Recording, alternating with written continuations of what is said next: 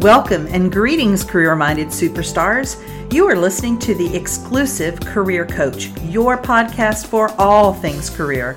And I'm Lisa Edwards, the indispensable career coach for superstars just like you. Now let's dig into this week's topic, shall we?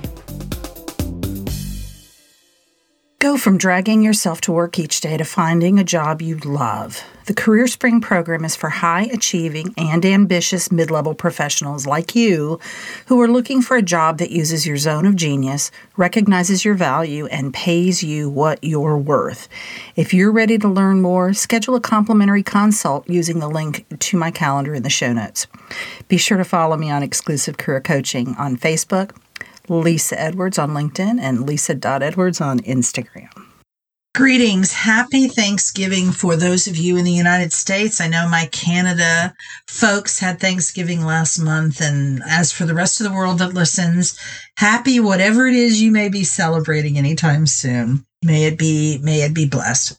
Every year since the inception, I think, of this podcast, which was back in 2017, I have done a 5 unusual things to be thankful for during Thanksgiving week. It's never one of my most downloaded episodes, but I have stuck with it because it's one of my favorites. It's very meaningful to me. I get very personal and vulnerable, and I always accompany these lessons, these unusual things to be thankful for, with lessons that you can take away and how this could maybe give you food for thought. So the purpose here is, number one, to get you thinking about the things in your life that maybe you could look at differently. Maybe you could see the way to be thankful for them when you currently aren't. And also to show gratitude for the things that maybe didn't feel so good at the time they were happening. I certainly don't expect you to be thankful for a difficult patch as it's happening. I think that is, in most cases, not realistic. A, because you're mired in the muck of it, but also you don't have that perspective of looking back on it and seeing, here's what's happened, here's how I shifted, here's how my life changed as a result of that experience. You don't have that perspective yet. I like to think of it this way. Why is this, whatever this is, happening for me? Notice that I said happening for me, not to me, but for me, for my benefit.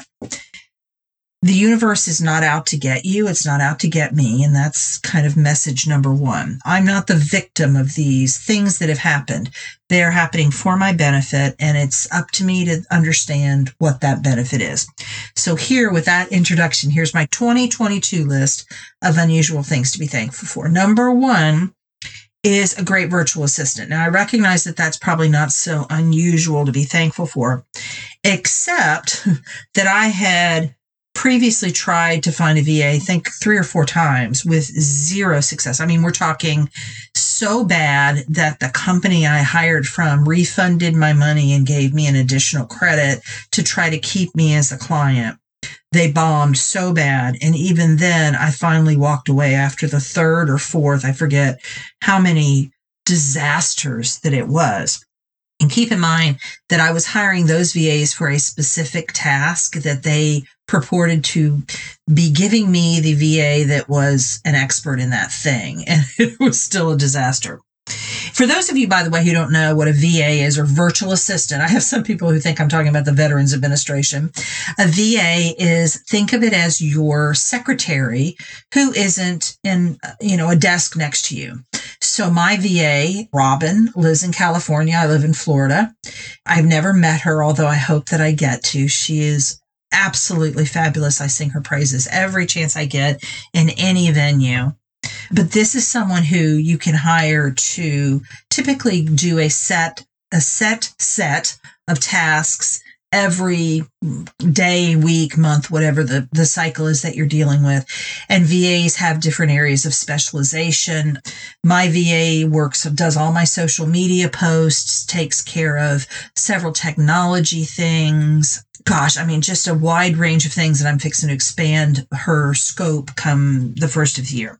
So my message for you in this one is, when you look backward to determine your future based on your past, you're missing the point. If you decide, look back, if I had decided, oh, I just can't find a good VA. Maybe I decided there was no good VAs. There were no good VAs out there, or I'm not good at hiring VA, whatever I might decide. If I had decided that, I probably would have never even talked to Robin, or maybe I would have talked to her, but, cast it aside, thought she's probably like all the others. I would have missed out if I had thought that way. I would have missed out on one of the most beneficial investments I have ever made, and I continue to make every month into my business. Circumstances will be different this time because it's a different time, it's a different place, different people, and most importantly, you're different. So don't judge. I think about people who are like, well, I've never been successful at losing weight, or I've never been good at relationships.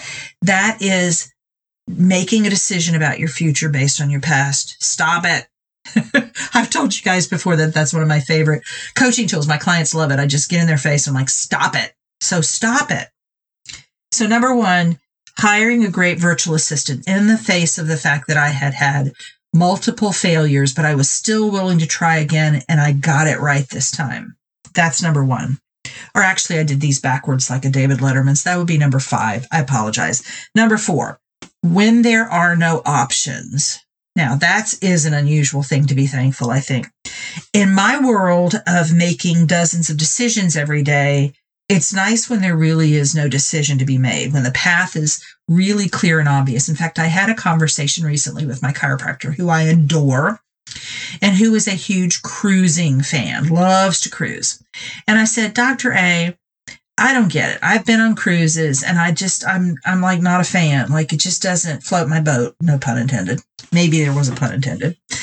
But why do you love them so much? And he said, Lisa, as a doctor, I have to make so many decisions every day. And it's nice to go on a vacation where I don't have to decide anything. It's all decided for me. And as he explained that, I really finally got what the attraction, maybe not for everybody, but for him at least, and I'm sure for a fair number of people that choose cruising who love it, that it's that lack of decision making. It's all kind of done for you. This year, this no option thing happened early on. So probably, I don't know, January, maybe even the end of last year, I found out that I had to have major surgery. And we scheduled it for the end of May because I had other conflicting things going on and medications that I had to get off of and all the things. And so we scheduled the surgery for the end of May. Those of you who were clients of mine at the time know that I was out for 3 weeks and then worked partially for, a couple more weeks. And one of the things that the doctor was very clear with me was you will not be able to walk your dogs for at least 6 weeks. Not at all. And I was living in an apartment at that time. I was on the second floor. And so it made it very clear I had to move before the surgery. And there was something very beautiful about that, right? I didn't have to waste brain space on the pros and cons of moving. It was right in front of me. Now I can move on to finding the place that I'm going to move to. This also happened to me back in 2020. I had a 2007 Honda Odyssey that it had almost 200,000 miles on it. And it was having electrical problems. I didn't know they were electrical at the time. I found out, but that I kept having a dead battery. We kept replacing the battery. The battery was fine. It wasn't registering as a bad, and then there were other weird things like I could be driving down the interstate and the sliding door in the back on the driver's side would open. Sometimes it wouldn't close. The lights would come on. The lights wouldn't come on. It was kind of haunted.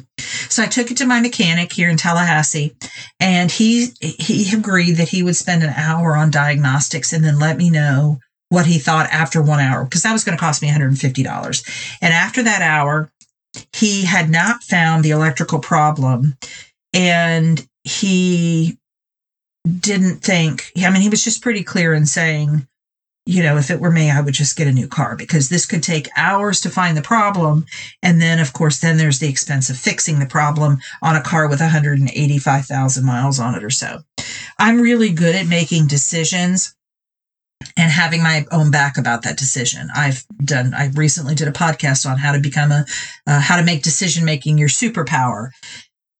But it's really nice sometimes to know exactly what I need to do. So he removed any kind of doubt about, can I afford a car payment? What should I get? Blah, blah. It was like, move through that and move on to which car should I get? Because the fact of needing a car is inevitable. And it was interesting. I watched my brain during that process, and my brain did not worry about whether I would get financing for the car, whether there was going to be any problem with any of that, because I knew that I needed a new car, and I knew the universe knew that I needed a new car.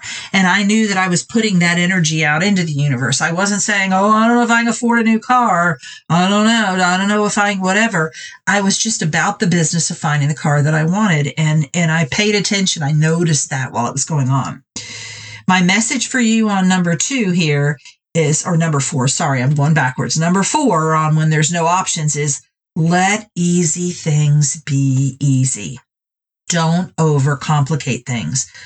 Don't assume that something like moving or making a major purchase is going to be hard. Just maybe it won't be. Now, I'm not saying that all decisions will be easy, and I'm not saying that you should make a hard decision easy just to make it easy. What I'm saying is sometimes the universe plops easy decisions into your lap. Let them be easy. It's kind of nice. So that's number 4, when there are no options. Number 3, growing pains. This has been a year for me of refining my systems and my processes in my business to take it to the next level. I'm at that kind of hump where I need help. Now, at this point, it's still contracted help. I'm not hiring full-time employees. That'll come down the road.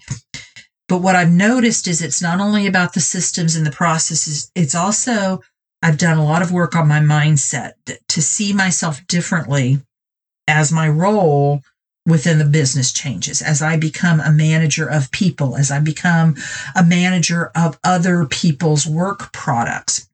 And of course, I could have kept on with business as usual, kept my business small, and there would be nothing wrong with that, except that that's just not how I roll. I'm about bigger, serving more clients, having more influence in the world. And so these growing pains that I'm going through this year are absolutely necessary. And I recognize that it won't be the last time that I have them. I've had them before. I had them when I switched from being employed by a university to being self-employed. I've had it many micro times throughout the 10 years or so that I've had my business. And as I grow to what do I want to call them, sort of levels with my business, sort of benchmarking levels, I will have to do this again. So my message to you for this is, don't let yourself stagnate. Be brave. Be willing to experience the growing pains of seeking a promotion, getting a new job, finding a new relationship, growing new friendships in your life, whatever it is that you desire. Don't expect it to be comfortable or easy or without a few hiccups. So this part of growing pains, I was talking a moment ago about, let easy things be easy. This is not going to be one of those easy things. Growing pains are kind of like a birthing process, and it's painful. But don't expect that the discomfort or that the difficulties are signs that you're supposed to stop. The universe is telling you you shouldn't be doing this. It's all part of the deal, and that's okay. So don't let yourself stagnate. Don't give in to the fear of the unknown, the fear of the discomfort. Don't let that keep you from growing to the next version of whoever you are meant to be. So that's number 3, growing pains. Number 2, reviving a past interest and finding that it's still there. So again, maybe not all that unusual, but in the process of moving, I knew I wanted a new dining table. From the day I got my dining table, I've always hated the one I had. And it was because it was a little table for 4, because I was in a very tiny apartment. And actually, we got this before when I was still married, and we had a very small space. It was not the main dining table, but it was kind of where we sat and had breakfast and stuff, and didn't have much room. It was a little round table, but it had the 2 sides of the table dropped down, had a little mechanism under the table that could extend it out or drop it down. And it wasn't made well. And so it wasn't straight across when the leaves on the side were up. There was a dip off to the side of the table. And what ended up happening was if somebody happened to put their drink right on that dip, not knowing any better, it's tottering. So it was dangerous for something like a drink to end up going everywhere. But also I didn't like the way it looked. I didn't like anything about it. So I hated it. And I knew that when I moved to this place that I've been in since April, I knew that I wanted a dining table. I had a dining room. Now it's not a formal, walled off dining room. It's off the kitchen. It's, very accessible, but I knew I wanted something better than what I had. So I ended up getting this really good quality table from a thrift store here in town. A friend of mine and I we had a bunch of things to do related to the house on a Saturday, and we just knocked out a bunch of stuff. I think that was the day that we bought the bed for the guest bedroom, because now I was going to have a guest bedroom, and we bought this table. I got it for $75, and it's got this solid iron base to it that's really pretty, and then it's just beautiful wood. Well, it is beautiful wood now. It wasn't beautiful wood then. It had a deep gouge in it, several deep gouges. It was a mess, but it had 2 leaves, so when my family is here for Thanksgiving or Christmas, that's going to be great. So I bought the table for $75, and then I probably put that much money again into the supplies. I don't have a automatic sander, so I hand sanded. I had to buy a lot of sanding paper. I did furniture refinisher, so I had to scrape that off. I had to buy gloves, steel wool, and then the refinishing products. But it's my pride and joy, right? So I had it out in the garage. I got started on it before my surgery, and then I couldn't do anything for a couple of months. So it sat there for quite a while. And I think it was late August before it made it into my house. So I moved here in April, May, June, July, August. So for about 4 months, I had it out in my garage and worked on it sporadically when I was physically able to. I was coaching a client this week about her job dissatisfaction. And I encouraged her to go have some fun, to try some new things, revisit some old things that she used to like to do, and to be willing to not have fun at something in an effort to have a lot of fun, right? So be brave to try something. And if it sucks, okay, A, pat yourself on the back that you went and tried something new, but B, now you have data. Okay, I don't want to do that again. That wasn't fun. Or maybe you adjust it. Okay, if I do it this way next time, or if I go with this person, it will be fun. And my point to her was that this would make her job dissatisfaction have less of an impact on her life. So it becomes a proportional thing. So I've got this dissatisfaction at work, but if I can kind of dilute it with a lot of joy outside of work, the dissatisfaction at work will lessen. And that's really and not that I'm dissatisfied with my work at all, but I found such satisfaction in working on that table. And then, by the way, that's something that I had done years ago when I had a garage and could do furniture refinishing. I really liked it. So I was actually excited to pick that habit back up and see, did I still want to do this? And I'm actually really excited. There's a couple things around the house that I could work on, probably in the spring when it warms up again, because, the weather has to be a certain way when you're working on refinishing furniture. Not to mention in the garage in the summertime in Florida is really hot.